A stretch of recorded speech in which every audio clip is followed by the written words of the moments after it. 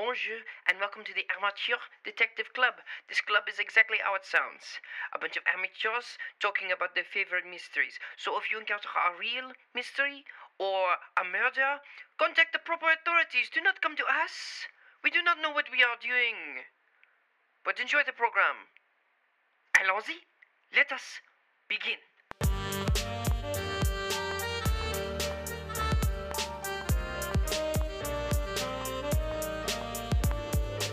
I now call this meeting the Amateur Detective Club to order. My name is Tristan Miller, the Saucy Sleuth. And I'm Melissa Maley, the spy. And it's been almost a calendar month. Yeah, I think it's been a month since we've recorded. So what we start off doing is going, we have a Patreon, patreon.com/ADCpod. We have some bonus content there. We try to post the episodes early when we can. What else do I do? We're on the Scavengers Network. You Yeah. can check out scavengersnetwork.com. Is it scavengersnetwork.com or thescavengersnetwork.com? Scavengers Network. Great. No the. No, it's Great. like Yes. Facebook. Uh-huh. And I then think thefacebook.com does still go to Facebook, though. Probably, right? Wouldn't you think? We've got to see. Yeah. You talk about the social media and On social media, you can find us at ADC Pod on Twitter, Facebook, and Instagram, and follow us for varying exciting tidbits from our brains. you perfect 10. Yep. So it does go straight to facebook.com. So the holidays happened. How were your holidays? My actual holidays were fine. Mm-hmm. And then I got COVID. Uh-huh. Yep. How was that? Was Was it good for you? It wasn't great. Mm-hmm. It wasn't terrible. I am very glad that I am thrice vaccinated. Mm-hmm. I had a pretty mild case, and I feel like I set myself up well for that. And also, I'm pretty sure it was Omicron that got me. So, Yeah, I think that's something I don't think we're covering that enough, that the other variants are like still out there. oh yeah, And you can get OG, as Justin McElroy likes to call it, the original flavor of COVID. yeah, original recipe. Original recipe, as opposed to diet COVID or whatever. Yeah. COVID zero. COVID zero. COVID zero sounds pretty good. Yeah, sounds like No calorie No COVID. no symptom COVID. That's what we should call no symptoms, asymptomatic COVID. But you're feeling better now, which is good. Yeah. It's been more than 14 days. It's been like 21 days since I first found out. So Confirmed. yeah, confirmed.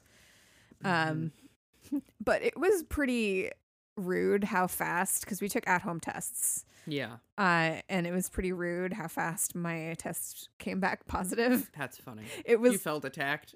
I did. It was within like 30 seconds that second line appeared.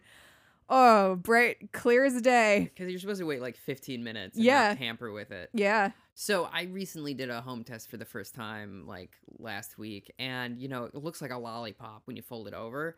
And I'd seen photos, and legitimately, I thought people were getting like lollipops the way you do get when you go to the doctors as a kid when you got like tested, because I'd never seen an at-home kit, and I'm a moron. And I'm like, why are they handing out candy? Is this like Krispy Kreme again? Like, what's going on? So COVID at-home tests look pretty much exactly also like pregnancy tests. And Yeah. I've only seen the stick ones for pregnancy tests. I mean, Whereas this they one, have the same principle. yeah, is you And- don't want two lines. Right. So people have been sending pictures of their COVID tests. Mm-hmm. And I mean, if you don't want to be pregnant and you don't want COVID, is generally, I don't know anyone in my generation, certainly, that wants either of those things. well, some people do want to be pregnant. So There's a monster out there that wants COVID and to be pregnant to like get the baby immune. Isn't that yeah, interesting? I'm sure someone does want that, but Yeah. I mean, Alabama is real. Oof. All of Alabama can fight me, and they will win. It's fine. Okay. As long as you know. But yeah, so as a person who does not want to be pregnant and does not want to have COVID, it's pretty, fine for me to send a negative test. But I did. So Rich has been in Pennsylvania and I've been in New York for a couple weeks. Rich, your boyfriend, for those of you just joining. For those of you just joining us. And I sent him, just no explanation, a photo of my negative COVID test, and then thought better of it for a second and thought, I should specify that this is a COVID test, even though it does say COVID test on it, because it looks enough like a pregnancy test. But at the same time, either way, good news. Good news. We're not pregnant. I don't have COVID. Hooray. So yes, that was my test that I finally was able to do to confirm that I don't have it anymore. So now I hope super immune. Like a superfood. Yeah. Yeah. Nothing can touch me. I don't actually think that. I assume other things can touch me, but well, they can now because you can get within 6 feet of people. But yeah. Oh yeah, I was just talking to Melissa before we started recording. My holidays were fine, by the way. Oh yeah, I didn't ask you. It's because we talked about it, Oh, I was because you're an only child. Yeah. Oh, okay. Yeah, I'm sorry. I didn't realize we needed to rehash my bigotry towards only children. Or just other conversations that we've had. Yeah, no, it's fine. But my holidays were quite good. I went home. I was lucky. I dodged everything. And like the draft. When I saw my family, it was wonderful. Played a lot of Super Mario Kart. That's fun. Mario Kart, I should say, because it's not Super Mario Kart. Is it not? No, it's just Mario Mario Kart. It's just Mario Kart. Yeah, I guess it is. With my mom. My mom loves Mario Kart. It's very cute. We watched Friends reruns while she played Angry Birds on her phone. It was great. Like, she's the most mom. That's so good. Yeah. Oh, right. I was talking to you before, and I'm like started streaming more, and I've started doing as many live shows because I'm just like, it doesn't seem worth it at this point. It's also like things will calm down again in the spring, and it'll still be there, and it'll be fine. And, it's just hard during the winter months being at home again because, and I also live alone, so I'm fully prepared to go insane. Oh, sure. I mean, yeah, and also there's kind of been a bad message saying like, oh, this one's milder, which it is. Fortunately for most people. However, we still got to protect the immunocompromised and kids who can't get it yet, can't get the vaccines yet. Like, we still have to protect those people because this is still, a big threat. Yeah. And I've seen a lot of activity being like, we can hear you when we say, oh, most people won't get a very bad case. And it's true. And that's why we have to, make some concessions and try a little harder when things are surging. Yeah. Like, we try not to get it. We still need to try not to. Yeah. Yeah, absolutely. And so far, I've been fine. Yeah. Let's see. I want to go my whole life without getting it. That's my goal. And that's what I think, again, off mic, I was talking, like, a lot of people are like, oh, you haven't gotten it yet? And I'm like, I didn't, growing up, Melissa, I didn't get chickenpox. I had to get the chickenpox vaccine. Okay, I'm glad that exists now. Yeah. When I was like 13. Yeah. And I just felt sick for a day and had to move on. But like, my friend Max, growing up, when I was about 4, had the chickenpox. And my mom was like, let's get you the chickenpox so you don't have to do it, which is very Midwestern. It's like, right, yeah. Chickenpox parties. Yeah. And were a thing. Absolutely. And even if, like, sometimes people take it to the point where, like, if some kid has the flu that year, you'll hang out with them, catch the flu, get over it in a day, and then, move on with your life, just so you don't have to deal with it the rest of the year. Or, like, there's kind of a mentality in a lot of places in the States where it's like, well, you play in the dirt and you make sure your immune system is good, I mean, I kind of still have that mentality. I think so too, and I think it's good to, like, you should try and boost your immune system naturally as much as possible. But anyway, I didn't get the chickenpox. Like, I never want to get I've never broken a bone ever. Yeah. I'm special and I don't get sick. Mhm. And so when I do get sick, like you recall last month, I got a wicked bad cold I guess it was over Thanksgiving. Yeah. So I went and I got tested like 3 times and it was not the virus. The novel coronavirus, as I like to say. It's not so novel anymore, but a million people have made that joke. Anyway, so we're talking about Star Trek finally. We're talking about Star Trek. Do you ever skip the intro? Yeah. Yeah, I do. It's really scary though because we're talking about Next Generation because it goes, da da da, and then it goes bum bum bum bum bum, but it'll still do the boom. So it's just like space, the boom. Yeah. And you're like, holy, Jiminy Christmas. Yeah. Jimmy Kimmel, what is happening? So we're talking about season 2, episode 3 of Star Trek: The Next Generation, Elementary, My Dear Data. Yes, indeed we are. And I want to... Which I wrote notes about, if you can believe it. You wrote notes? Yeah, it opens up with the captain's log, as per usual, and they're meeting the starship Victory. Okay. They're meeting up with them, but they arrived early, so they have downtime. Yeah. So we get a chill episode of TNG. We do. It's that part is nice. Yeah. And it shows up, Data shows up, and he's in engineering, and he's like, Geordi said I have to meet him urgently. Yeah. So are we gonna... Okay. How much do we want to say about Star Trek: The Next Generation? And we should, I guess, how much do we have to introduce the characters? Data is an android. Which is not the same as a robot. No. He is trying to learn how to be more human. Yes. He's Pinocchio. Yeah, pretty much. They say that in the pilot. There you go. Yep. And he is very good friends with Geordi LaForge in engineering. Is Geordi LaForge Haitian? I don't know. Because he's got a French name. Anyway, it doesn't. Maybe. He could also be from France. He could. This is the year, 2350 something or other. I just said, I forget. But Geordi LaForge is the engineer on the Star Trek. Played by the great LeVar Burton. And Brett Spiner plays Mr. Data. Yes. Who, I don't remember his rank. He is Lieutenant Commander. Thank you. And he is he yet? Or is he just Lieutenant? I don't know.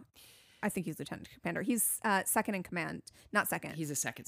He's second. So Captain Jean-Luc Picard. Who also French, but also British. But did you... Okay, so there is a version, by the way. Great. They tried... They said, hey, Patrick, do you want to try a French accent? And he's like, it's not good. And they're like, well, just have a go. And he goes, space, the final frontier. These are the... It's like Inspector Clouseau. And they're like, yeah, okay. I guess you're just going to be British. Sounds good. Yeah. Played by great Patrick Stewart. Yeah. Who... Turns out, good actors in this one. Pretty good actor. So Yes, Patrick yes. Stewart. But I want to say this in the context of, I will say this. Patrick Stewart is a very good actor. I got to see him live in Waiting for Godot, which Me is too. great. And I've seen him in a few things. He's a very good actor. But you can tell that this is the time during the filming of Star Trek where he wasn't really into it. There was a point in season 1, he had a hard time getting into it. And it carried on into the second season. And I at least get the vibe from him where he's not phoning it in. He's still doing a good job, but you can tell he's like the whole time. And I made a note of it, but there's that scene later on where they're in the boardroom or whatever you want to call it. Yeah, Greatest Generation calls it the McLaughlin Group, and so I can't think of it as anything else. It's like a staff meeting, senior staff meeting. Yeah. And you can tell that, there's even a point where, it's a really good acting because it's realistic, because he's just, trying to think of what to do, but you can tell that he, doesn't want to deal with this. Yeah. What I mean? And I'm like, I think Patrick Stewart doesn't want to deal with this, not just Jean-Luc. Yeah. I mean, some of the writing in the first couple of seasons, especially season 1 of TNG is rough. Yeah, and it's, because like a lot of it's just rehashing from the original series, specifically in that first season. Yeah. And also, this is the 80s, by the way. Yeah, still. Yeah. I think this is a 90s show, so that's very interesting. I mean, it started in, What's wild is Voyager ended in 2001, which I was like, wow, that ran for a while. Are they all 7 seasons, the big 3 like 90s trek? I believe so. Yeah. And there's overlap with each one of them. Yes, there is. But yeah, which I think is quite fun. It is. We tried to watch TNG and DS9 overlap for a bit, and then we kind of stopped doing that to just finish TNG. And then we carried on with DS9. What I've always wanted to do is find out what times it was airing and on what days and kind of recreate that. Oh. Because that's, is a fun little thing, but like that's so much effort. Yeah. I'm lazy. It would take you a very long time to do as well. I don't think so. You wouldn't do it over the actual 7 years. I thought you meant, I'm so sorry. I thought you meant like to figure it out. Oh, no. I was like, you can just go on IMDb and be like, it aired on this day. But it'd be a years long thing. Yeah. I've seen all of it twice, so it's not like... Sure, I suppose.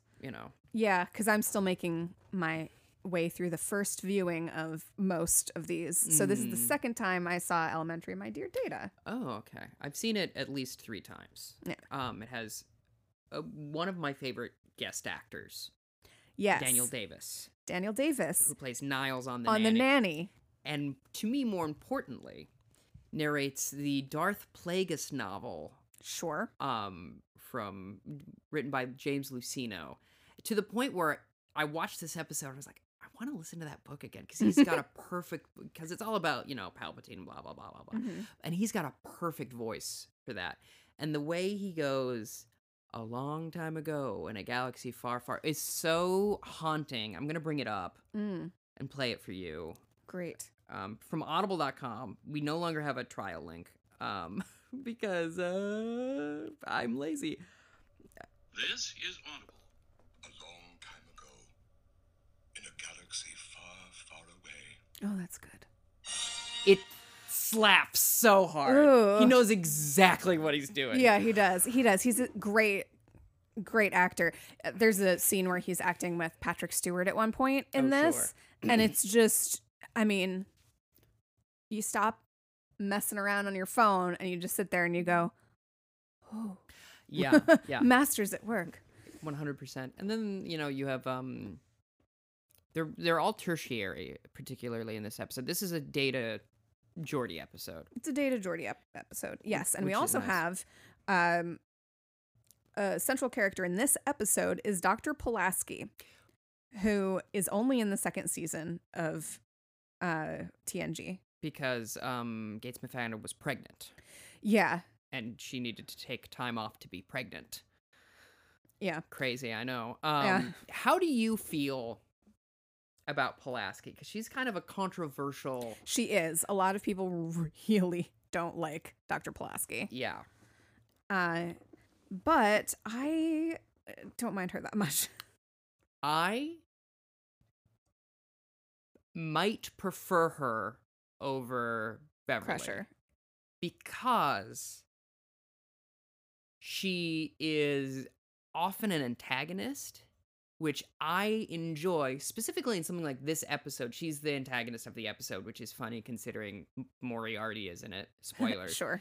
But she's also the catalyst for the, inciting incident a lot of the time because she doesn't, she doesn't take guff. Yeah. She's not a particularly pleasant person. No. Which I enjoy because because it's this utopian thing. Yeah. Which is, I get it, it's idealized of like how the future should be. Everyone should get along, which is why the first season doesn't really work because there's not a lot of interpersonal conflict, which is what makes good television. Yeah.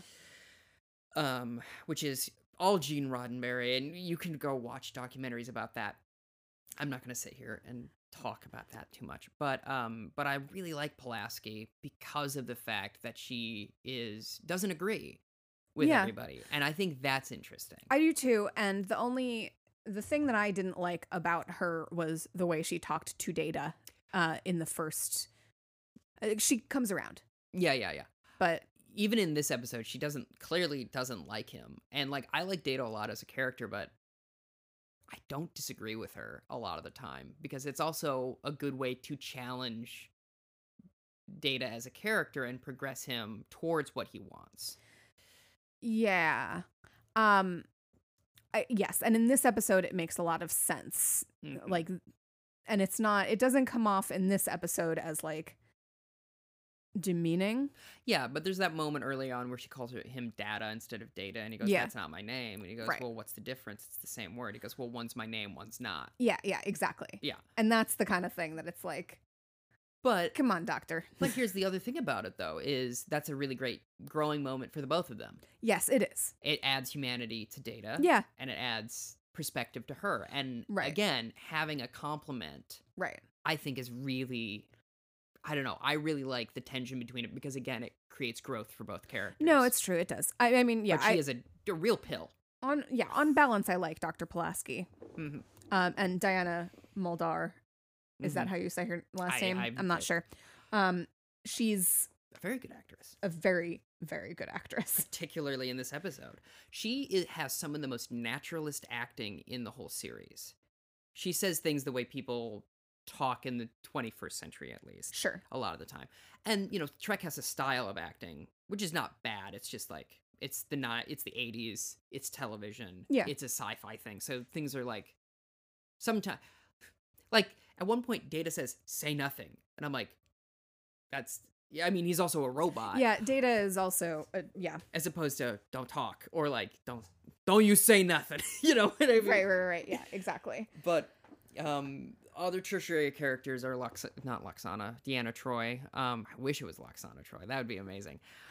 Oh, that's Could so you interesting. imagine now? Here's the thing. Imagine Loxana Troi wanting to bone Moriarty. I mean, I can imagine that. How fun would that be? Yeah. Oh my goodness. Loxana really hits her stride in DS9, actually. I could agree with that.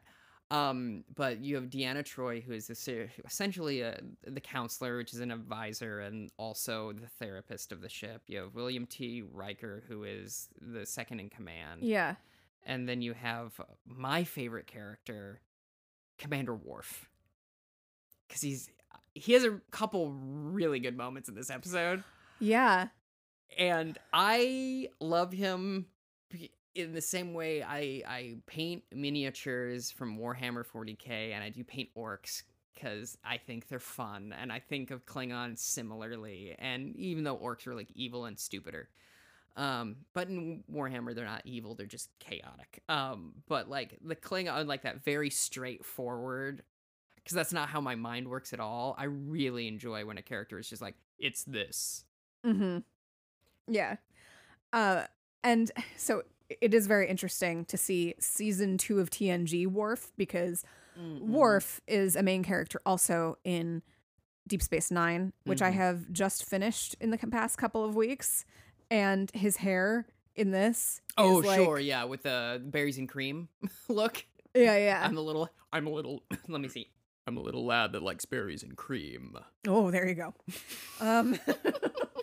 That's one of my favorite voices to do, because everyone's like, what the hell? Okay, so you're calling these tertiary characters. Who do you think of as the secondary character? And In this episode, like, in they this- have all of these characters have like oh, sure, 2 minutes. Okay. Yeah, 'Cause I'm like- specifically this episode. Right, yeah. Like, no, like Barclay's a tertiary character. Right. In Guinan is unfortunately right. a tertiary character. Yes. Yeah. Okay. Just wanted to clarify that. But Yeah. yeah. So this is basically a Data episode with a lot of Pulaski and quite a bit of Geordi. Yeah, I wish they would have given. I wish there were more Geordi episodes, is what I'll say. He's Yes. often a companion piece to somebody else. Yeah, and there's generally 1 or 2 characters that it feels like they don't know how to write. And And Geordi is one of them. Geordi is unfortunately one of them. Mm. And unfortunately also the women in TNG. What, you don't like the episode where Beverly has sex with a Victorian ghost? You don't like that episode? A real episode. And it's in the last season, which was actually pretty good for the most part. That is an enjoyable episode, but for all the wrong reasons. Right. It's not like, okay, so there's an episode in the first season of Star Trek TNG called Code of Honor, which is just bad. Like, it's not fun to watch, and it's trying not to be racist, but is. Sure. Like, they just don't know what they're doing. It's all sorts of a mess. Yeah. But, like, it's not even fun to watch. Whereas Sub Rosa, the candle, if you've seen it, you'll understand, where Beverly Crusher has sex with a candle ghost. And that is fun to watch. And part of the reason is because it is directed by very good director, Jonathan Frakes. Mm-hmm. And Gates McFadden, who plays Beverly Crusher, just goes all in with it. Yeah, there's no hesitation. No, and they're like, well, I guess if we're doing this, we're doing this. Yeah. And they do, and it is a wild experience. Recommend watching it. It's not like even good. if you haven't seen any of the other, just start with that one. That's the one when people are like, Tristan, where should you start with Star Trek? And I'm like, that episode, because it gets it out of the way. The real answer is you should watch Measure of a Man. Probably. That's certainly one of the best of the I think Star Trek at its best in as much as like, oh, this is allegorical. Yes, and it's also early enough TNG that, you know, we're still kind of getting to know the characters, getting into it, but it sets up a lot. Yeah, and it is a quintessential Star Trek episode, and we'll probably be like, oh, okay. Yeah. I can figure out if I like Star Trek from here. But yeah, if you just want to watch something wild, go for Sub Rosa. Yeah. Which I love, because like I like it weird. I do. I like it weird. I mean, small episodes are nice. The companion episode to this one is one of my favorite episodes. It's really good. And blows this one out of the water. Like this is a setup to a punchline that is far better. You know what I mean? Yeah. But that's also a weird episode. The one where one of my favorites is one where a kid's dad dies and he latches onto Data and pretends to be an android because they don't have feelings. Yeah. And I'm like, that's compelling because I've done that. Like I've gone, I don't want to deal with this. Yeah, and Data is an interesting character.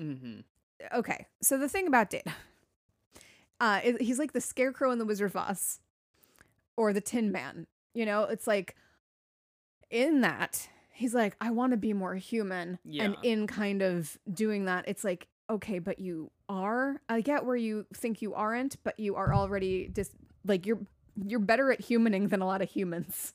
Whereas like the Scarecrow, has some of the best ideas in the Wizard of Oz. And Tin Man is one of them, you know, has some of the most heartfelt. Yeah. Yeah. Exactly. Yeah, I can see where you're coming from there.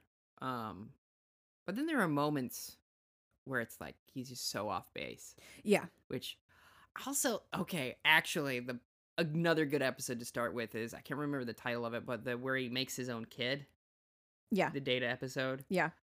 My favorite episode of TNG might be Data's Day, which is he works the night shift.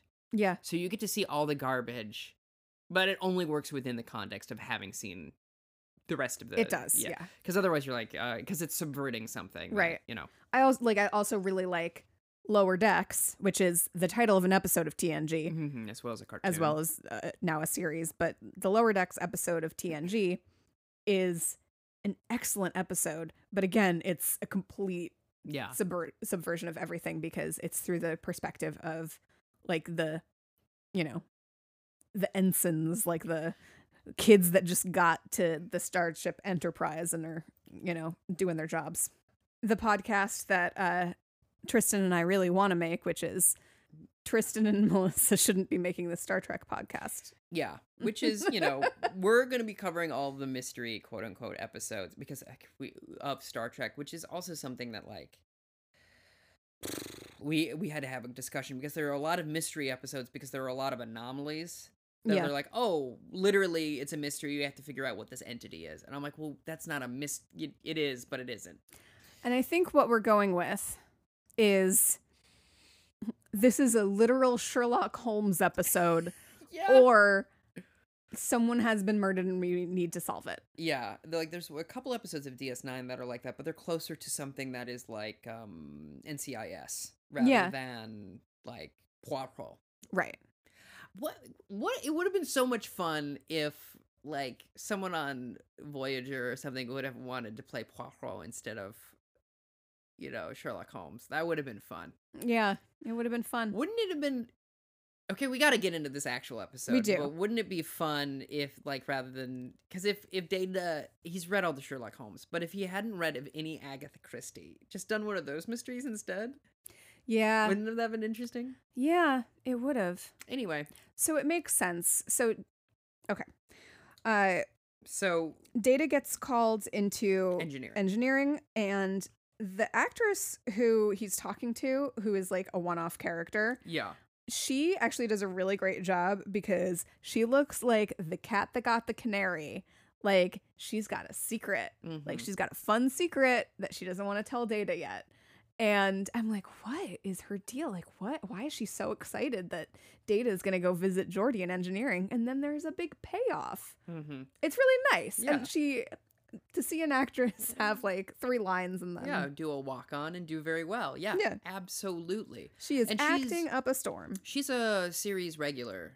She's a recurring. Is she? Yeah, she's in engineering a lot. She's someone they hired to play someone in engineering. Great, like Nurse Ogawa in in medical eventually. Yeah. Gotcha. It's been a bit since I've seen the second season of this television show. So he rushes down to engineering, and Geordi has a model boat. Yeah. A model ship. Model ship. And it's of the original Victory, who he and the captain of the Victory that they're meeting, they were ensigns together in the academy. They served on the same ship, which I think was the Victory. So he's giving it as a gift, to, a little bit of nostalgia. Data, they have a conversation, and Data's like, I don't get it. And he says one of the principles of humanity is always wanting what you can't have, which is a thematic thing throughout this whole episode. And then Data puts him on blast in a really great, and it makes me laugh every time, because they have this conversation, it's kind of nice, and he's like, oh, by the way, this boat, blah, blah, blah, blah, blah, blah, blah. Data's like, I don't understand. Then they both stand up, and Data goes, Geordi, you said this was urgent. Right, yeah. Which is very good. And he goes, oh, it is, because we have leisure time. We're going to go to the holodeck. If you don't know what the holodeck is, it basically projects worlds. It's a little room that has tape on the ground, and you can tell it's tape. I have a 1080p projector that I've been watching this on, and then it's like a 4K screen on my Mac, and it's like you can see the rivets. You're not like, it was never intended. But it's a room where you can project different holographic simulations. Right. So it's like you can actually really step into your VR headset without a VR headset. Yes. And they actually do a lot of Is this the first holodeck episode of TNG? I don't think so. Okay. Because they do a lot of this is how a holodeck works. Can I tell you why, though? Because, and this happens a few times with bits of information that we've already learned, because you'll notice that at that event, them giving more exposition to something we've already had happens immediately after the commercial break. Sure. So when you're tuning in, and if you are just flipping through and you're like, oh, Star Trek is on, what's going on? Yeah. They have someone go, oh, this is what's happening, the situation we're all in. And that's part of television, the writing, that I miss. Yeah. Because it's like, oh, right, we used to, I mean, if you have Hulu, you used to have commercials, but we used to really have to take this into account. Yeah, absolutely. So Yeah. they go down to the holodeck 2. Mhm. Holodeck 2. Oh, of course, it's a deck like a ship. I'm Yeah. literally putting that together now. Oh, okay. Yeah. Okay. In DS9, which is the station, Yeah. they call it a holo suite. Yes, they do. And I was like, okay. Because I always assumed that was like, just because you're making money on it. But yeah, so I always find it interesting when someone says holodeck or like on the HoloNet and Star Wars or a hologram. Because they're not wrong, but they could be righter. But I also say hala, like it's like, again, like the same way I would say winda. Yeah. Anyway, they go to the holodeck and they're gonna play Sherlock Holmes. They're going to play Sherlock Holmes. So it makes sense that Data likes Sherlock Holmes because They both Sherlock- have autism. I'm so sorry. yeah. Actually, mean- though, is like because they both, yeah. I I'm not wrong, but it was impolite. no, it is one of those things that Sherlock Holmes is portrayed as someone who is neurodivergent and has, particular Set of skills. foibles. Yeah, Yeah. he's very smart and he has but he's not very compassionate, or not compassionate, but like, what is the word I'm looking for? Considerate. Considerate. Yeah, he doesn't consider other people. He's depending on the portrayal, either someone who is like misguided and doesn't let people know Mm-hmm. that he likes them, like Robert Downey Jr.'s is very much that, of like he doesn't show that he really loves Watson. Right. Or like a sociopathic nightmare like Benedict Cumberbatch is. Okay, we won't litigate this. Yeah, we But- get, or Johnny Depp's in Sherlock Holmes, who was just a jerk. Oh yeah. Who was like the most irredeemable version, which I appreciate because I don't much care for Sherlock Holmes, because you get everything good about Sherlock Holmes plus a good personality in Poirot. That is Yeah. my opinion about Poirot and why I prefer him. Anyway, but Data connects with Sherlock. That makes sense. Because as an android, he has a harder time connecting to like human idiosyncrasies. Yes. So- The robot has social anxiety. He kind of does. Yeah. So he's going through Holmes's study, and of course, Geordie's playing Watson. Yeah, of course. and Poor they're- Geordie. they're- Constantly sidelined. They're all dressed.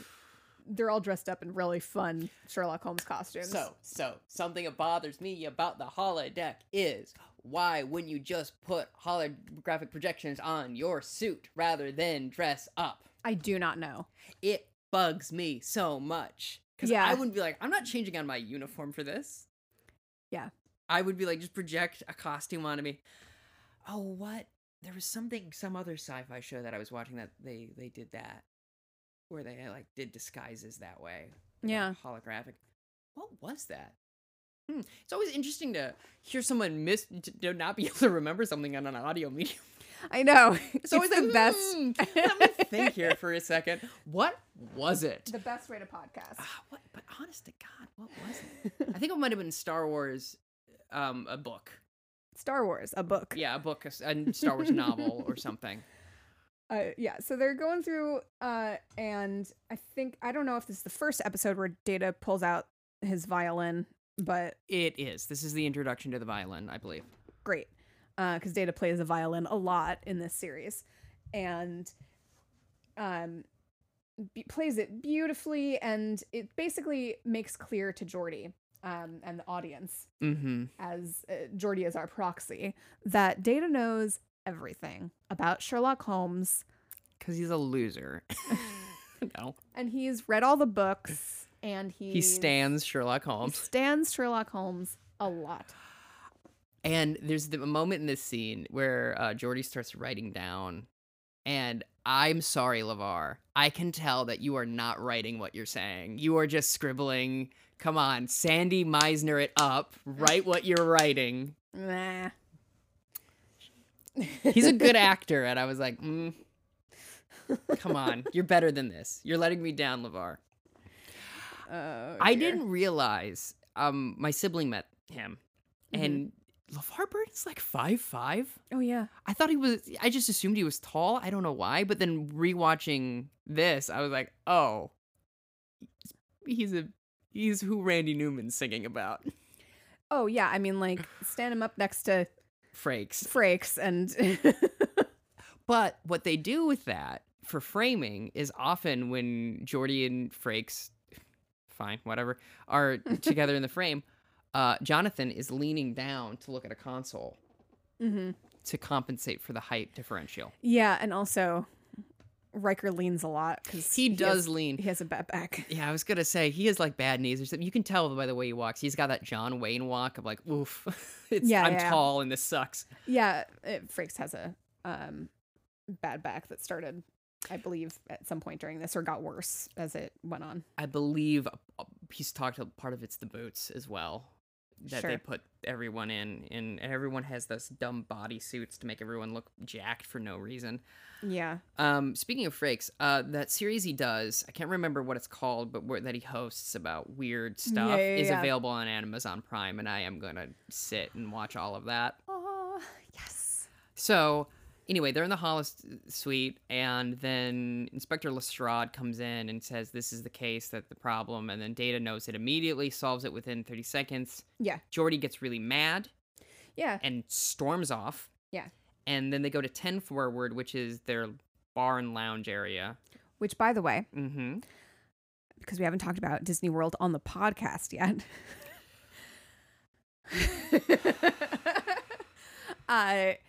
they have a new space restaurant. Espressrant? Yeah, that's Espressrant. Yeah. I love Espressrant in my cappuccino. And I first started seeing pictures of this. It's a new restaurant, so I haven't been there yet.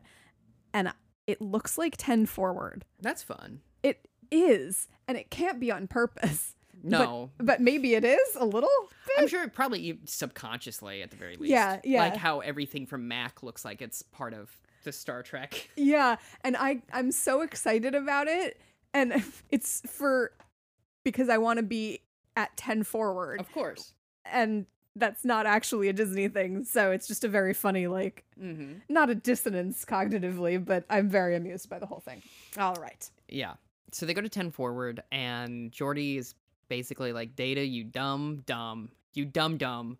I wanted to... And to Data's credit, Geordi does a really bad job explaining why the experience was bad. He does. He does a really bad job. Yeah. Because he just keeps emphasizing, like, mystery. Like, I was looking forward to that. Whereas he's like, oh, so I should have prolonged the series of events. And he's like, well, there's no game, there's no fun. But he keeps going, like, he just explains it in just such a bad way. Yeah. And I'm like, I feel for Data in that moment because I would be like, Geordi, what are you talking about? Right. Whereas, like, you sit down and go, well, the fun of it is solving the mystery and doing that together and the tension that's built. Right. Whereas since Data is a computer, he doesn't understand that. Yeah. And that's the point that Dr. Catherine Pulaski, sitting at the next table. Beautiful rack focus to her. Yeah. Love it. Like a villain entrance. Like, it's so good. She might as well, like, turned around and be like, so, Mr. Bond. It's so good. I love her performance in this so much. Yes. And she actually explains it better to Data. Yes. And admittedly, Geordi is an engineer. They're not known for their social skills. And I would think that in, the 24th century, maybe doctors have a little bit more of psychology built into their curriculum as well. As much as she is kind of curt with Data, she has a good bedside manner with everybody else. She does. She's just bigoted against a robot. And admittedly, from her point of view, he is a robot and does not have feelings. Yeah. And doesn't also have feelings. So, okay. We're going to get into it. Kind of what I was trying to say before, because Data kind of does have feelings sometimes, but it's then it is inconsistent. And it bugs me so much. Yeah, me too. Also, Brett Spiner, who does a great job acting the part, obviously, But sometimes his performance feels more like a guy, and sometimes it feels like a robot. But where it's best, and there's a moment coming up in this episode where he shines that I'm going to talk about in a moment, where he combines the two, and you can see a robot trying to mimic human behavior. Yeah. There's a beautiful moment that comes up in literally 2 seconds, 2 lines of dialogue. But yeah, I think also from Pulaski's perspective, it's like, oh, I'm being rude to a computer. Who gives a crap? Yeah, no. And that makes sense. You it know. does. But, I mean, when she first meets him, Data says, Data is not my name. Yeah. And, like, cares Yeah. like a person would that he's being called the wrong thing. Also cares like a computer would because it's an algorithm and going, well, that input is incorrect. Yeah, I suppose. Yep. So, like, again, it's a matter of perspective. And the thing is, both are true. Yeah. And they really they take a lot of time exploring that. They do.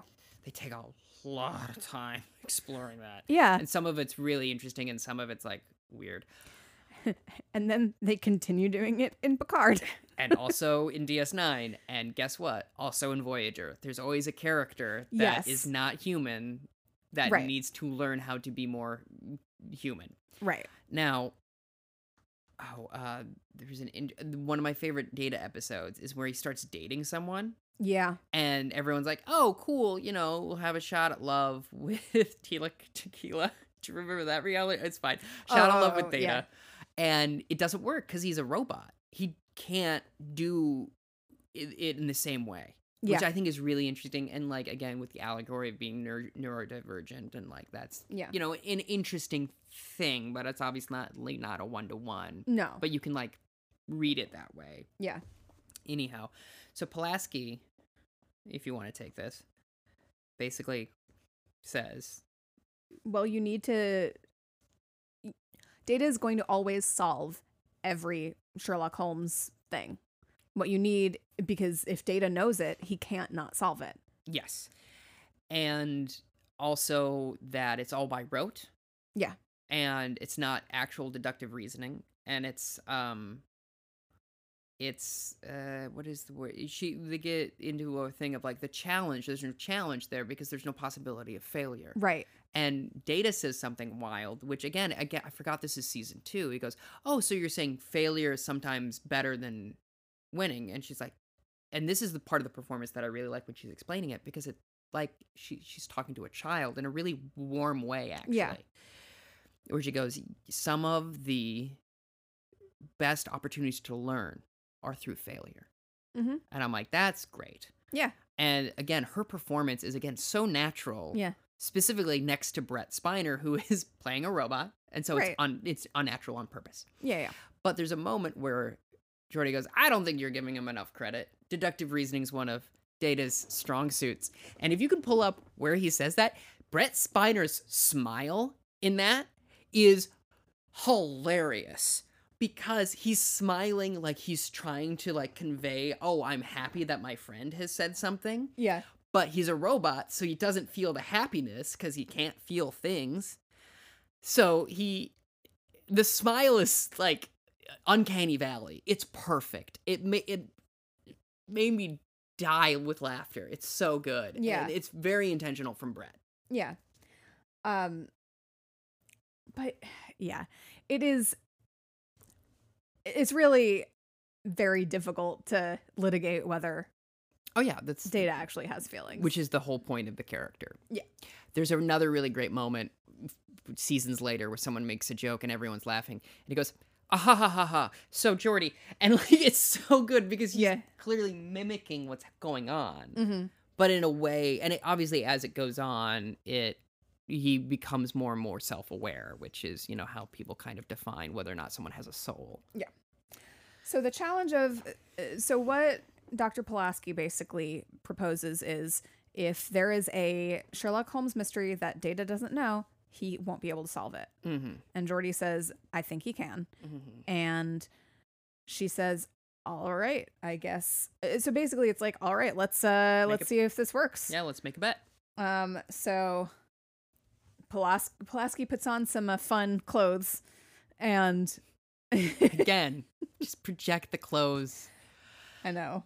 I mean, truly love the costume style. And Yes. so, I mean, I love love a cape, little capelet, or, you know, Mm-hmm. a jacket cinches at the waist with a long skirt. Mm-hmm. A hat. bustle. The bustle is like the oh yeah, right. That's why when you say hustle your bustle, it means move your ass. Oh, thank you. Mm-hmm. Yes, that's right. So- It's, For those of you who couldn't see me, I just tapped my butt. Something I often do. I guess no one else will. No, I don't no, think that's true. that is not true at all. Don't want to get too deep in the weeds. There you go. So they go to the holodeck, and then they have a scene from London. You Yes. know, they're in the London street, and Pulaski hasn't gone to many holodecks, apparently, and so they're kind of explaining how it works, which is Yeah. basically the computer projects a hologram on the wall, and then will also move the hologram along with you. Yeah, So it basically feels like it's real. it's real cool. Mm-hmm. But yeah, if you were to actually get up against a wall, You would knock into it. but you kind of can't based Because on it'd be- It's really yes. it's very fascinating, cool technology. And also the whole holodeck / holosuite technology gets very muddied in a lot of episodes. For sure. Like the rules of Yeah. they get messed around Which with. is go ahead. Just like based on convenience and what they want to do with the episode. Which is why when people go, well, Star Trek is sci-fi and Star Wars is space fantasy, I'm like, you're not wrong, but also Star Trek a lot of the times doesn't make any sense. Like it's still fanciful. It's still fiction with a big F. With a big capital F fiction. Oh, and also like the whole time travel rules in Star Trek are like And all sorts of all over even the when place. they do alternate dimensions, it doesn't make sense. Like it's all like based off in scientific theory, sure, but like it's not no more realistic Yeah. than a guy with a laser sword. Like anyway. No, I hear you. I like both things too. I do too. Yep. Clearly. Yeah. So they're in there, and then the guy runs, and he goes, Data goes, that's a diversion. Mm-hmm. And then they go to a place, a building, and there's a bell. He goes, the real person was such and such and so, and he was going to get murdered by, and then he pulls down a bell, and a snake drops out, Yeah, it's wild. which is dope. Yeah. If I murder someone, I might choose just like buying a venomous snake. That would be just like, a snake got in. That's crazy. Yeah. Isn't yeah, that a weird thing to think about? it is. But yeah, so basically Data figures it out. Because it's two Sherlock Holmes stories combined. Yeah. And I might start doing this. Pulaski goes, no, fraud. And the idea of pointing at someone and going, fraud, is so good. It's like someone calling someone a coward. I think Oh. it's so good. Yeah, it is. It is. Yes. So she says we need an opponent that has the ability to defeat him. Yes. And so Geordi asks the computer to come up with an opponent that will beat Data. Has a possibility Yeah. of. And importantly, the way he summons the computer is he says the word arch, and then an arch appears with the computer that allows access to it. Yes. And during this moment, Mhm. a person from the holodeck sees this occur, Yes. who is later to be revealed as James Moriarty, played by the wonderful Daniel Davis. Yes. From The Nanny and the previous novel that as mentioned. Yes. So then we cut to the bridge, and Which gives us another great Worf moment, because he Mhm. goes, one moment. And then and Riker goes, what is it? And he goes, well, there's a power surge, but it's gone now. Yeah. You know, and which is basically, I'm like, dude, your whole job is security. He's like chief of security on this ship. oh yeah, And he's like, weird, the computer did a thing. I don't know about that. I really enjoy Worf, but he's not a very good chief of security. I think we see him in his worst moments is the thing. It's like, because if he was good at it, there would be no story. Exactly, which is unfortunate. But Yeah, it is. Yeah. I think he's far better placed in DS9. Yeah. His role within the context of the crew is far superior in a lot of ways. But he's a very funny character, because even just like the pinnacle of it is there's for those of you who aren't familiar, there's a character named Q that is omnipotent. In one episode, he becomes mortal. And he goes, and no one believes him. And he goes, what do I have to do to convince you that I'm mortal? And Worf just goes, die. And that's perfect. Yeah. It's amazing. It's so great. And Michael Dorn, who plays Worf, is just absolutely loves it. Like, just loves being Worf. And there is an episode in Deep Space Nine where, because you constantly, since he's a Klingon, you see him in very heavy makeup and prosthetics all the time. Yes. And there is an episode in Deep Space Nine where it's almost like a dream. I think it is. Yeah. And they all go back to like the 50s. Yeah, the 50s or 60s, and it's basically one of the characters is writing Star Trek. Yeah. Which is like, who are you, Stephen King? Come on, you're better than this. No, but it's very fun, and you also get to see lots of characters who play aliens, play humans, and Michael Dorn just comes in as a baseball player, like full charm on, hitting on everybody. Yep. And like almost polar opposite from Worf. And at first I was like, who the yeah. It's really good. It's so great. And he's so charming, and so I mean, Worf is very fish out of water and very serious. Yeah. A lot of the time. So it's just it's delightful. So basically, they've made the computer make an opponent that's worthy of Data. Yep. And then it's been imprinted on James Moriarty, who has also simultaneously figured out that all is not what it seems. Yeah. Vis-a-vis being a hologram. Right. Because the thing is, holograms are not aware that they're holograms. No, because they're a computer. Yeah, exactly. It's like, oh, my GarageBand suddenly has sentience. Like, my program, my app. Tinder is all of a sudden like, what are you doing? You know. Tinder's like, are you sure you want to swipe right on that person? I feel like you maybe shouldn't. Yeah. There's an age differential here, and actually, do you want to go out with me? That's the film Her. Yeah, it is. That's the film Joaquin Phoenix movie Her. Yeah. But basically, for some reason, they go out and then they come back in, and yeah, they're called away for some reason. Well, right? First, Data like real quick solves a murder. Oh yeah. As Moriarty is off, kind of exploring like the Arch. Yeah, he calls it, and it comes back, and it's like, do you want to input anything? He goes, not at this time, and it just disappears, and he's like, oh, and then a woman goes, black magic, and he goes, yeah, the best kind, I'm sure. And again, his performance is pitch perfect. Yeah.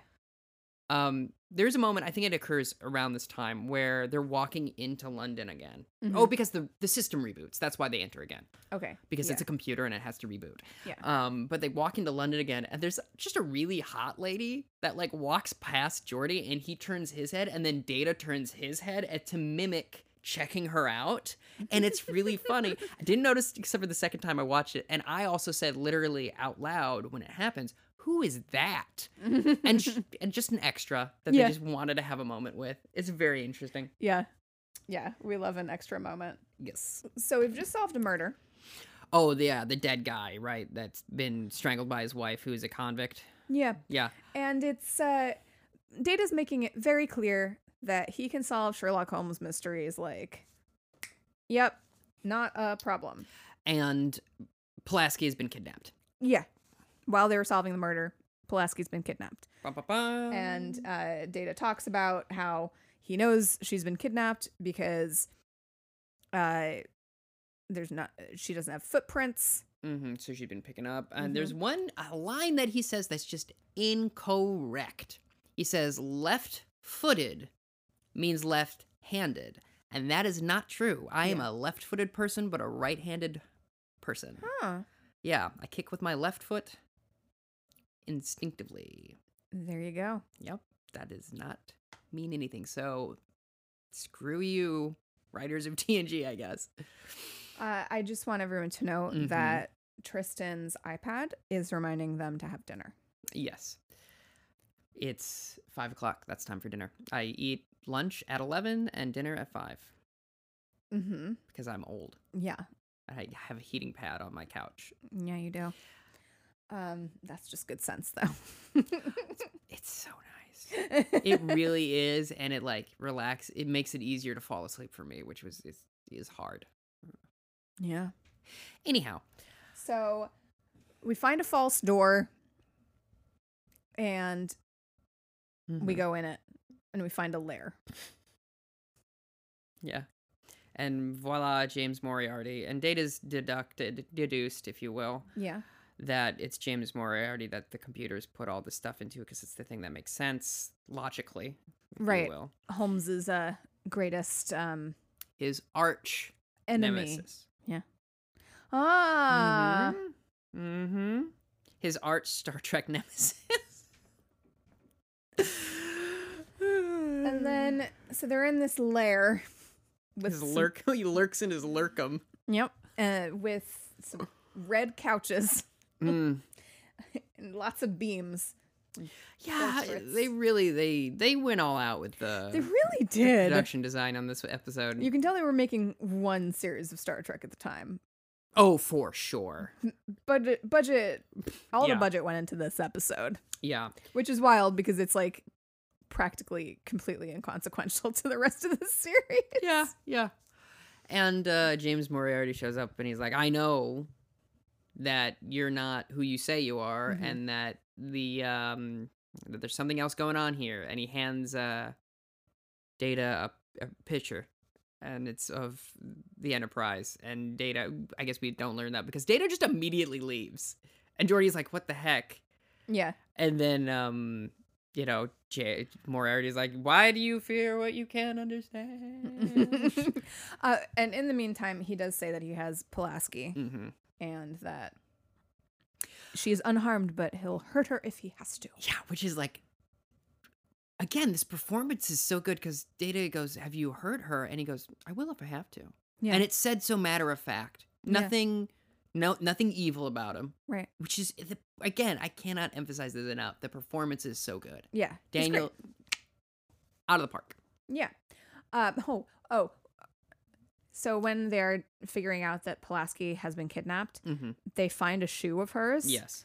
And I noticed in this watch that it was laced entirely up. You mean like her boot? Yeah, her little booty. Was laced all the way, so there's no way it could have fallen off unless the shoes were too big. Yeah, I guess. Which is okay, well then is the replicator off? I don't know. It was really weird. Yeah, that's a very strange. I mean, it's very cinematic, but yeah. So Data goes to Jean-Luc, Captain Jean-Luc Picard. Yeah, they have a meeting with the senior staff. Yeah. And they're like, okay, what to do? And again, I love Worf so much. He goes, I could lead a security team in and go get her, which is the most logical, straightforward thing. And Data's like, well, okay, so the protocols that are on the holodeck that disallow the computer program from hurting us most likely have been disabled. And they're like, okay. And then Geordi says something insane. He goes, I could do a particle beam that disperses all of the energy of the holodeck and it would go away. And then Picard hits him with, what about Pulaski? And he goes, she'd die. And I'm like, what the hell? What'd you say that for, though? Is the thing. Also, just ripped to Pulaski, I guess. Yeah. Also, now that I have the captions on as I'm scrubbing through this, I thought I caught this. And at one point, Picard just says, merde, which means, He is French. yeah, but it is an actual curse word in yeah. French, Absolutely it is. which is fun. So they got it on TV because it's French. Exactly. And It's also what you say to dancers. meaning good luck. Yeah. Yeah. That I did know. Yeah. If you can believe it, I had a few dancer friends in high school. Mm. But like, okay, so what do we do? And Data's basically like, I think we should just play along. That seems the safest option. And Picard gives like a big ol' sigh, and he goes, fine. Yeah. I'll go down to the holodeck with you. And he does. Riker also, you get in this senior staff meeting, you know, you have Deanna going, I sense that she's okay. So the thing about Deanna Troi is that she is from a planet. She is of an alien species. Betazoid. Yeah. She's mixed raced. Yeah, she's half human. She's half Beta Z. Betazoid. Planet is Beta Z. Which is like, that's lazy. yeah. writing. I'm like, isn't that just B7? That's just B7. Yeah. It's like a vitamin. And so the thing about Betazoids is that they're empaths. Beta Zoidberg, is that anything? Sure. Is that they're feel she's upset.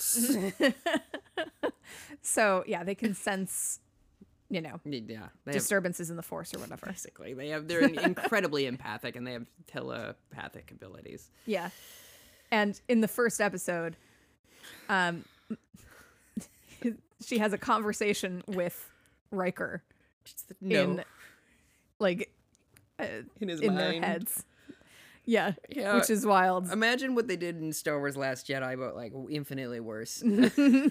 Right, they're trying to like Boy, can we talk about how the pilot stinks for a second? That first episode of TNG is rough. it's real rough. It's a slog. Do not start with it. Also, Oof. unless you're like me, and you have to. But she also calls him Bill, and it's the only time anyone ever calls Will Riker Bill. I wish they would keep that. Billy Riker, that'd be so funny. I think people who Riker has had sex with call him Bill. In the sack. I mean, listen. So everybody calls him Bill. Because who hasn't had sex with William T. Riker? And I said this line on stage, and it's a good joke, I think. And I think Riker is a dog. He's not a pig. You know, he's a dog. He's horny, and I'm a dog too. I'm too horny to function. I'm too function to horny sometimes. Yeah. And I'm a dog because I will try to hump your leg, but you'll still feel like I love you, as opposed to a pig. Right. Anyhow, so they go, okay, so we're gonna just play along with this computer program that's gone wild, So everybody's going to get dressed up. which leads to my favorite moment in the whole thing, besides Data's smile. Worf shows up in a tuxedo, and Riker just goes, "Nice suit." He goes, "Thank you." And it's so good because, again, it's just he's so buttoned up. It's so funny. It's like weirdly almost British. It's so good. Yeah. And then Picard has a top hat, which is okay. We're having fun here. We are having fun here. If The you writers want love to know. do these holodeck episodes and put them in. Ridiculous costumes. Oh boy. So they go into the holodeck, and then they reiterate that the safety protocols have been disengaged because we've cut to a commercial break. Yes. And then, Because they almost get mugged. right. But we do get a scene right before that with Dr. Pulaski and Professor Moriarty. Professor Moriarty. What is his degree in, do you think? What do you think he teaches?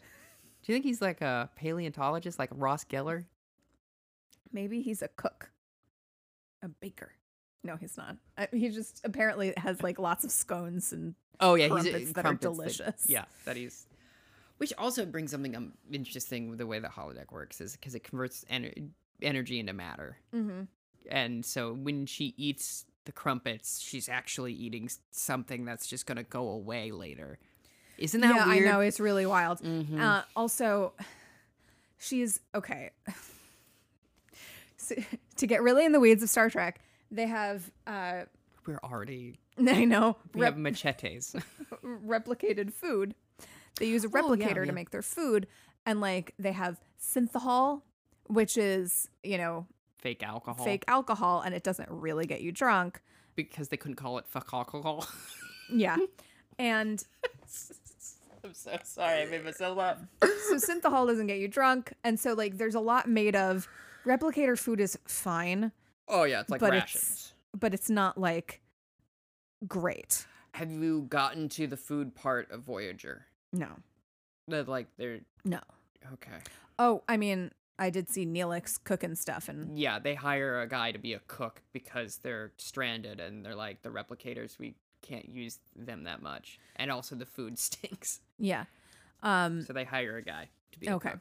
So yes, in this holodeck, it seems like she's like really into the tea and crumpets, like they're really good, like someone made them like real food, because there's lots of fuss made about when they have like real food that's not replicated, it's like a whole big deal, or when they like actually have a bottle of alcohol. Yes. Deep Space Nine, this all goes away because they're constantly drinking real alcohol in that show. Yes, which is very good. Yeah. Now, here's I'll posit an idea. Because more power is being diverted to the holodeck, perhaps that it is enhanced because the holodeck is eating up more power. Okay. That's what I would explain away in this moment. Sure. Also, Pulaski's been on a holodeck like twice, so she doesn't know no better. Yeah, but she eats replicated food all the time. That's true. But what's the difference? Maybe, I don't know. Maybe I know this. it feels like kind of like this scene does feel like, you see stereotypically a little girl at a tea party with her stuffed animals. Yeah. It feels like, yes, yummy yum. So Moriarty is still trying to figure out what's going on. He's pressing Pulaski for info. But he also seems to, like, they're getting along great. They're having a nice little tea party. Yeah, because she doesn't want a fuss made. He doesn't want a fuss made. He just wants to know what's going on. Yeah. And he calls the Arch at one point, and he's trying to figure out what's going on there. Is he a chemist? Yeah, he is like a professor in the same way like Sherlock Holmes is like they're both like, I know everything. Yeah, he's So he got has- lots of equations up on the chalkboard and some beakers boiling. That poor Muppet. Oh, no. Hey Siri, what is Professor Moriarty's degree in?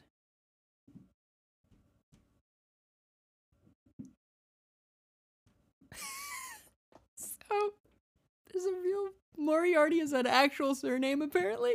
Oh, yeah, sure. Did not know.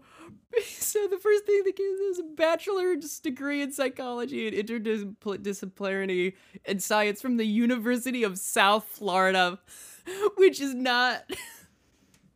Probably not the Moriarty we mean. No, mathematics. Okay. Just mathematics. So he does have lots of math up on the board. When was the last time you used math that wasn't for tipping? Like today, Oh, damn. when I tried to figure out how much money was in my bank account, really? Because I have a payment outstanding. So they're getting along fine, and he's like, I'll figure everything out, even if you don't say anything, I'll figure it out. And she's like, well, if you're going to figure it out and I don't say anything, I'm not going to say anything. It's all very like... Yeah. brr, brr, brr, brr, brr, brr, brr. And she's like, well, I think you've gotten everything out of me you possibly can, and I'm going to go now. But We both saluted at the same time. Very cute. And so she basically says, well, what use do you have for me right now? And he says, you are the worm to the fisherman. You are as the worm is to the fisherman. You are bait. Yeah. And he goes, because I For need Jean-Luc Picard. Yeah, and she's like, oh, who is that? And he's like, this whole time you could tell he's like, stop it. Stop. I know you know. Stop. It's very good. Yeah. So then Data and Picard almost get mugged, and then they go to Moriarty, and then basically Picard's like, so you are a hologram. Oops. Somehow you gain sentience, and we can't do anything about it except for save the program, and then we'll figure it out eventually, and then when we figure that out, we'll let you out again. Right. Basically, Moriarty is saying, so I'm going to die? Yeah, I'm going to just go away forever if you shut off this program. That sucks. I know that I'm alive now. You can't just take that away from me. All I want is what everyone wants, which is to be alive. Right.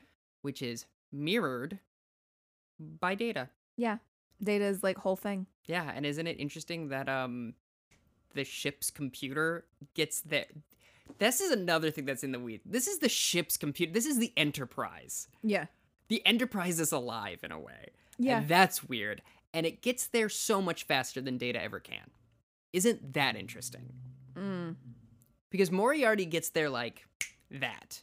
He's like, I know what I am. I know what I have to do to be human immediately. So I wonder if it's because the Enterprise has so much more power, data, than Data does.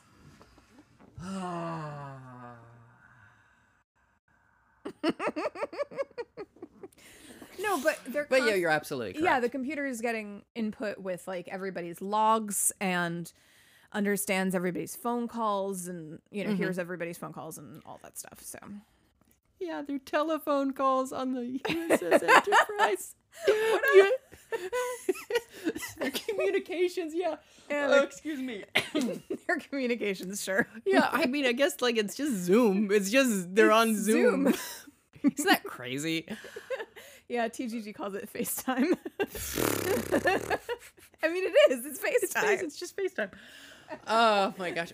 Apple is obsessed with looking like Star Trek, and I'm here for it. Yeah, me too. I'm constantly half. Like, either way, I want my home to look like a cabin. It's either the cabin of the Starship Enterprise or a cabin from the Great Northern from Twin Peaks. Those are my two aesthetics constantly getting mushed together. Yes. Oh, and we get a wonderful early Star Trek moment where we Melissa is showing me on my iPad. Yeah, except that I think that I skipped too far. No.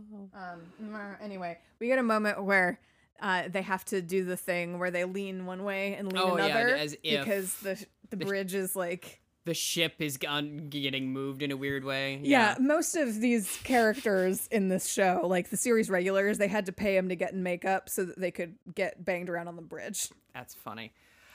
Have you seen the stabilized versions of the shots? I have sometimes. They're very funny. It's very funny to realize how that's what they're doing. Which, to their credit, I'm like, of course that's what they're doing. But I never thought about it. Yeah. Now, because Moriarty has control over the ship because he is the ship. Right. Part of the crew, part of the ship, part of the crew, part of the ship. It's like a Pirates of the Caribbean reference that I've made in the anyway. Is it? Yeah.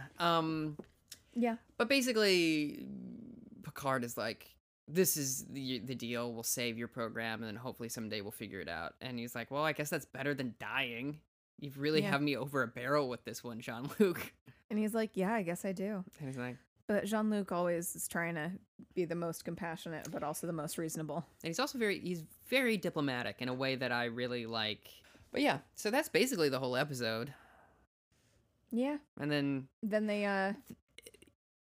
they dock with the Victory, and then they go back to the ship that Geordi made, and it's like, oh, I got banged up, but I fixed it. Yep. But an unsatisfactory ending for me.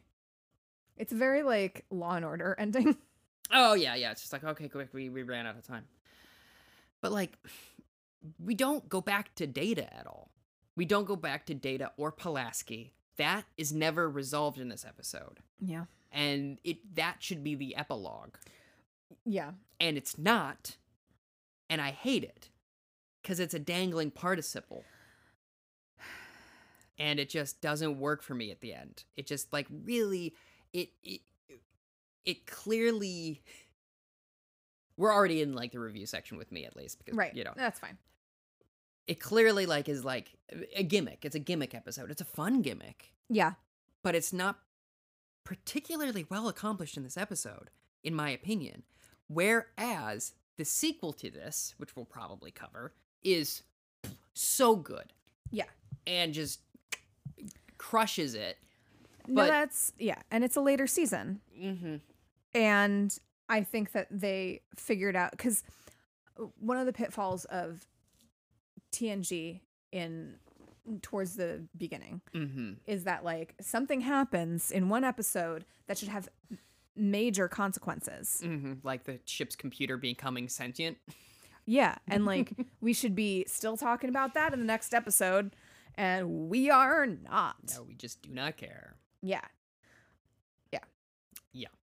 And later on, we get episodes where it's like, we remember this happened. But I do like the sequel to this episode does come in like season 6 or 7, like near Yeah. the end, which I love because again, when we review it, we'll get into it. But like, there's this whole idea of like, there's so much going on the Enterprise every ding dang week Mm-hmm. that they can't remember that the computer is alive.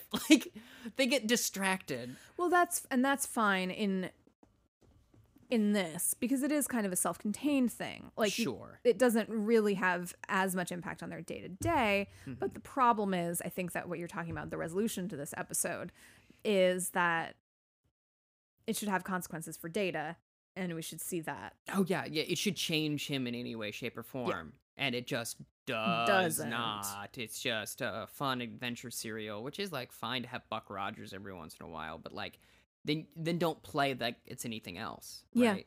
Whereas there are thematic elements of like when Geordi even just states at the beginning, like everyone wants what they can't have.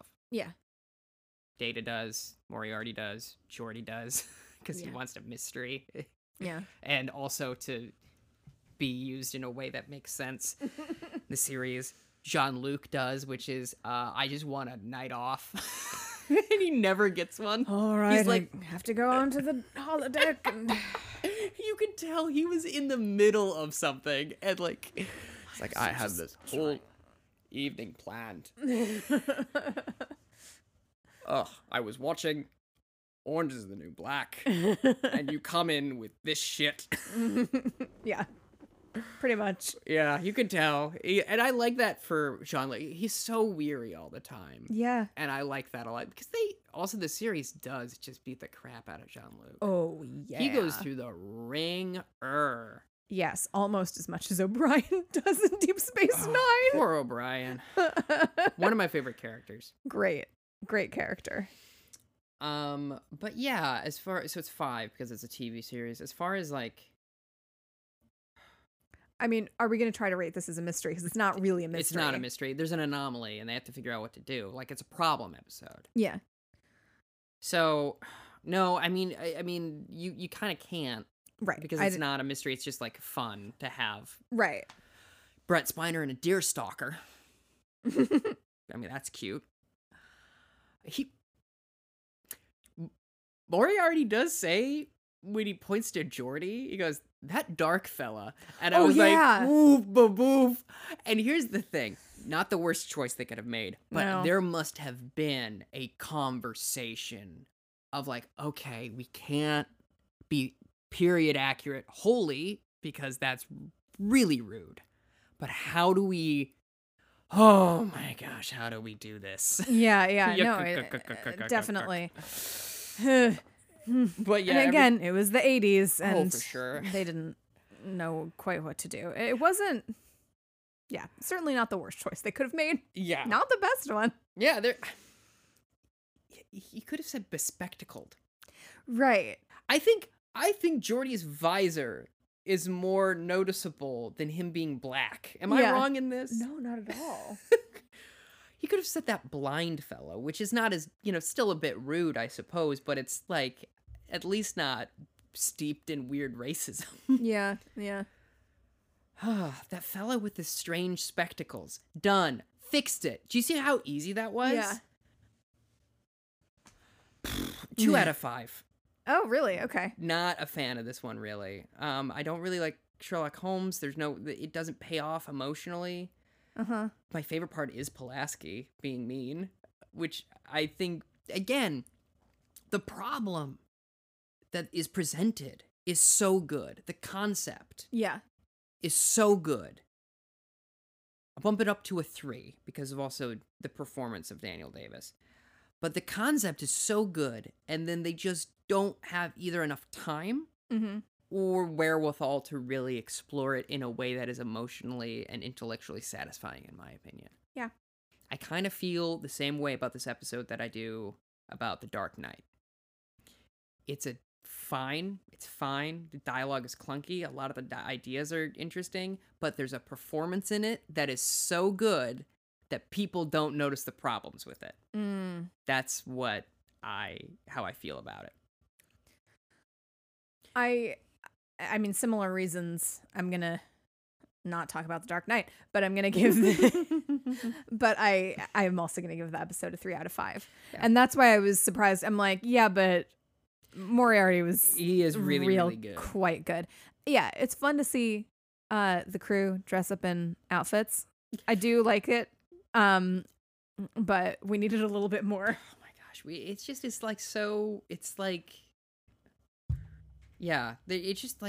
the epilogue is wrong. Yeah. That's all it is. All you needed was Geordi, Data, and Pulaski at 10 forward going, I guess we all learned a little something. Yeah. And that's it. Mm-hmm. And it would take 3 minutes. At most. To just be like. Because that's the other thing is like Data bites off more than he can chew. Yeah. In a way, the writing of Data is really good in this because he is such like a little kid. Because the minute things go wrong, he goes to his dad like immediately. Yeah. And he's like, Jean-Luc, we have to fix this. Yeah. And then like like Geordi gets blamed for messing up the computer, and it's like it's not his fault. Again, I wish they would have a scene with those 3 people, and I wonder if it was cut for time. Because it must have been. I know. I was just thinking about that too. And I was like, I don't know. That's a misguided choice. Like, I don't need to see the Victory dock with the Enterprise. Or the little boat thing again. Right? Because it's like, oh, I get it. The boat, the ship and the ship got broken and then fixed again. There's a parallel there, but like, not as interesting as the characters that were supposed to be invested in. Exactly. You know? I mean... Because Data does technically solve the case. He figures out who done it. Yeah. And he figures out he does solve the problem himself by going, we should play along. He does have to get the captain involved. Yeah. But that's what he should have done. So he does technically solve the case. So. As well as so many other cases along the way. Mm-hmm. So if Pulaski could have like admitted that would have been emotionally satisfying. Right. Because she just like gets off scot-free of like not knowing any of that. Isn't that wild? She doesn't learn anything. No one learns anything in this episode, except for Moriarty, who learns he's gonna die, and that sucks. Yeah. It like, yeah. It's so close to being so good. Yeah. It's almost a great episode, and then they just stop writing. Apparently, they ran out of time. They spent all their money making the set and not paying the writers. That's it. That's what we think. Are we gonna do the next one? Yeah. Ship in a Bottle is the name of the episode. Yeah. It's good. It's a really good episode. I like it a lot. It introduces one of my favorite characters, Barclay, who there's the actor's kind of a dingus, to put it lightly. And but the character's great. He does really fun. If you can separate the actual human being from the actor. Yeah. Good acting. Yeah, he's good acting. The character's really fun because he's like a normal person. Yeah. Which is great to have because I often think about that with Star Trek. I was like, why is everyone so... I mean, it's because it's the best of the best. Right. We're focused on the main crew. You know? Whereas at least with Voyager, a lot of them are kind of scrappier, which I really enjoy. Yeah. They're not as good at their jobs because they're thrust into a weird situation, and then also half of them aren't Starfleet, right? Which I love. Yes, that is very interesting. Yeah, the Maquis. Yes. So, watch Star Trek or don't, and we'll explain it to you. Yeah, and that'll be fun for you either way to hear us try to explain Star Trek while talking about not that many episodes of it. Oh my gosh. This is the worst backdoor pilot we could have done. But yeah, no, watch Star Trek. It's pretty good. It's very comforting because everything is generally speaking, wrapped up nicely in a bow at the end. And it's all people trying to do their best, which is nice. And, nice. You know, it's good escapism, you know? So if you want to not think about certain things, it's a good option. Like the Novel coronavirus. novel coronavirus. Yeah. I now call this meeting of the Amateur Detective Club to a close. Engage. Ah.